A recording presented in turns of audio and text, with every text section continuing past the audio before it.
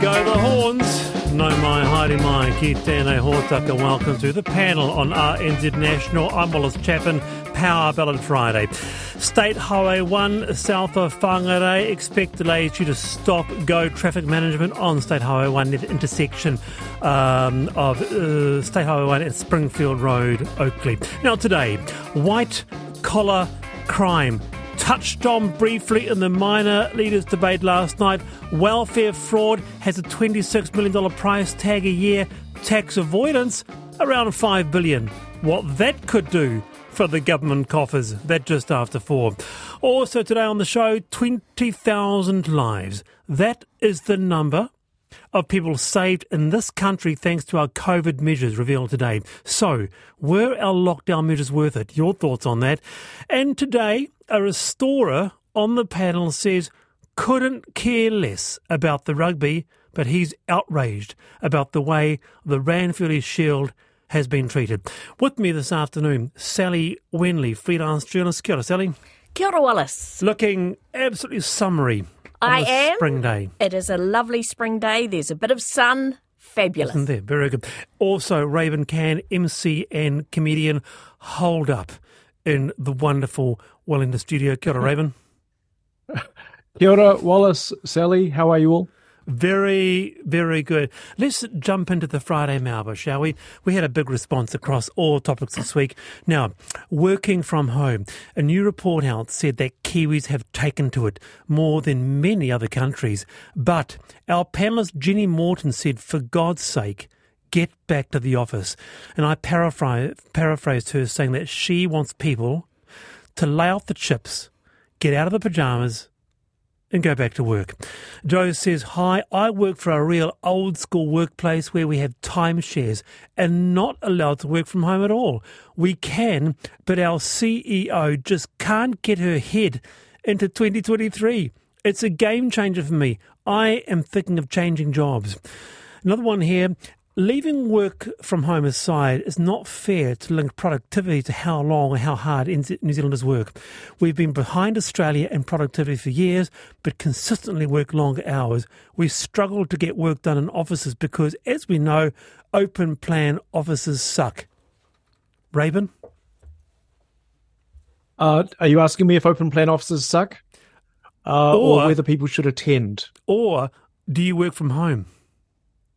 Well, I guess you could call it work. I kind of work wherever. Yeah. So it can be location based, obviously, if I'm performing on stage and then I have to show up. Of course. But if I do have to show up, I tend to, the peer pressure of an audience watching makes you, work a little bit, notice that you are actually working. So yeah, there probably is something to be said for the peer pressure of being around other people who are doing it.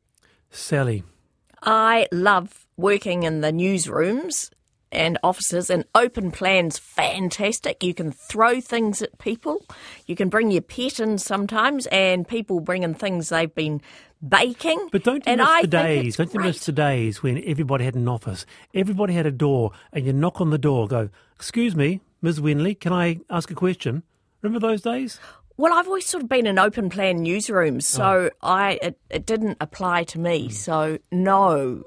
And working from home, I get far too distracted. I suddenly have to do some cooking or baking, or someone comes around, or, I need to go out. So I'm a big procrastinator, and when you're in an open plan office, that's hard to get away with. Yes. Now, do you support a 4-day school week? Not a work week, but a school week. This is the other topic. So a petition has gathered thousands of signatures saying children are mentally stressed. It's a time of anxiousness. It's a new era. And we want a 4-day school week, college students and above. We did a snap panel poll yesterday, big response, and rather surprisingly, perhaps, 55% supported it. 45% said no. So Heather says, yes, for sure. Along with a 4-day work week for high school students to begin with, it would give students quality time to study and do assignments. Another one here, no to yet another school day off. There are already more holidays than before. Climate change protest days, teacher strike days, weather disruption days, teacher-only days, parents taking out of school for trips away, maybe some facts would be helpful, like how have actual daily attendance numbers tracked over the last 10 years, please. So, I agree. In that you don't support a 4-day school week. No, I don't. I think college school students get study leave anyway when they're coming up to exams. So I think the 5-day week is excellent. I mean, why change it? Is it broken? I don't think so. And think of the truancy rates. They've skyrocketed. So now maybe they might show up for 1 day instead of maybe 2 days. No, but it's not about truants. Different topic, isn't it? It's about mental resilience in a new era. It's post-pandemic. It's reimagining our school society for the future. Oh, no, I think they need to toughen up. I have a 15-year-old and I imagine that she would prefer to be on her device or doing something else rather than assignments, and I'd rather the teacher barked at her at school than me at home. Okay, Raybon, harden up. No, I think there's a lot to be said for school attendance. And I think a lot of the issues that happened during the pandemic to those poor high school kids who suddenly couldn't show up, I think they actually suffered from that. You know, whether it was because there's a lot more to school than learning things. It's actually about being among people and hanging out. You know, and so that was, we're still working out the cost to those high school kids, and I'd say university students too, who were stuck alone, you know, isolated. I think they really felt isolated. Okay, then what about this to both of you? Joanna in New Plymouth says, absolutely yes. If students on work or community service for day 5, engaging with working in society would be a fantastic addition to learning. It would fill gaps in current education. So this would be good for growth. For example, career planning, civics, empathy. So you take the Wednesday off, Sally, and do other stuff. They can learn civics in school and they can go on work experience during school time, but not every day. I mean, not every week. No. Raybon, not convinced? I mean, no, I'm also not convinced. I mean, think about the admin of organising. It's sort of like, it's like you're putting them on some form of you've both periodic detention. You've both gone against the grain. What about you, Wallace? Look, I'm still weighing it up in my mind. Don't be so beige. I'm still weighing it up in my mind. But the panel poll repeating 55% actually went against you both. So there you go. So what sort of poll was it? How many people? Who conducted it? Heaps and heaps and heaps. It was very scientific, wasn't it, Iana? It was. He's pointing at her head. I suspect that some high school students who just wanted the day off but didn't think it through. Yes. We're filling that out big time. We're listening in.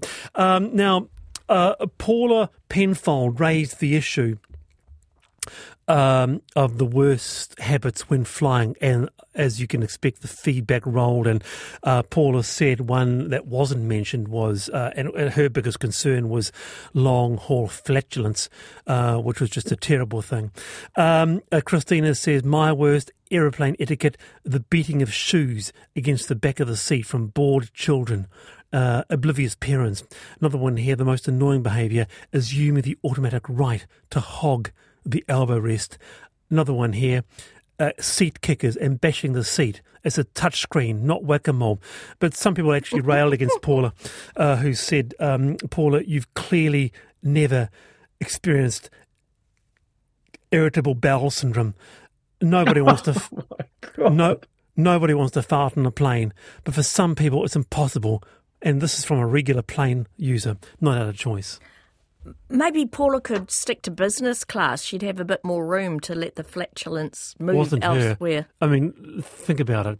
Place yourself in her position. Yeah, somebody does that, and you've got to stick with it for the 2 hours. Oh, take a boat or something. Raybon. I would say that it's the bad experiences that do tend to stick in the mind. You know, you tend not to remember the long haul flights where people aren't suffering, digestive issues. Yeah. In your direction. So, yeah, I mean, what are you going to do? You either share space with people or you fly private.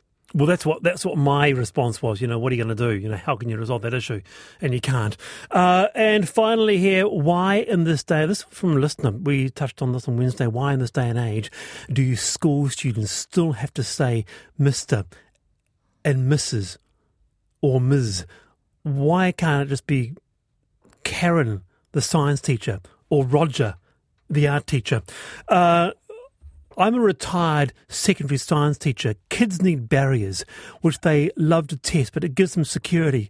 In a lab, you must be in charge. And, hey, Fred, the bench is on fire is not adequate enough. Another one here.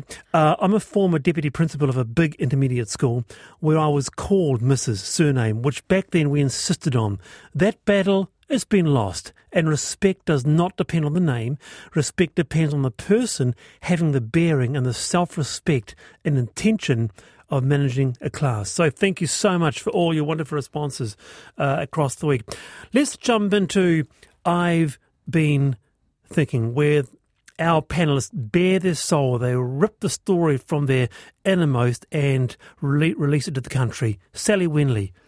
I've been thinking about cricket. I love cricket, and I really enjoy the test matches, the 5-dayers, well, often not that long, and you get to see their strategy, and it's slow and it's interesting. And then when the 50-50 games came along, the 50-over ones, I was like, oh, but then I fell in love with them. That was a good way to get people who weren't necessarily huge cricket fans involved, and it got a lot of the country together, and it got more people involved in the game, and it is exciting. And I think 2020 is okay, but I'm absolutely gutted that the future of the 50-over matches, the one-day matches, may be over, because there's the big pressure from the broadcasters, the tele companies or whoever controls it.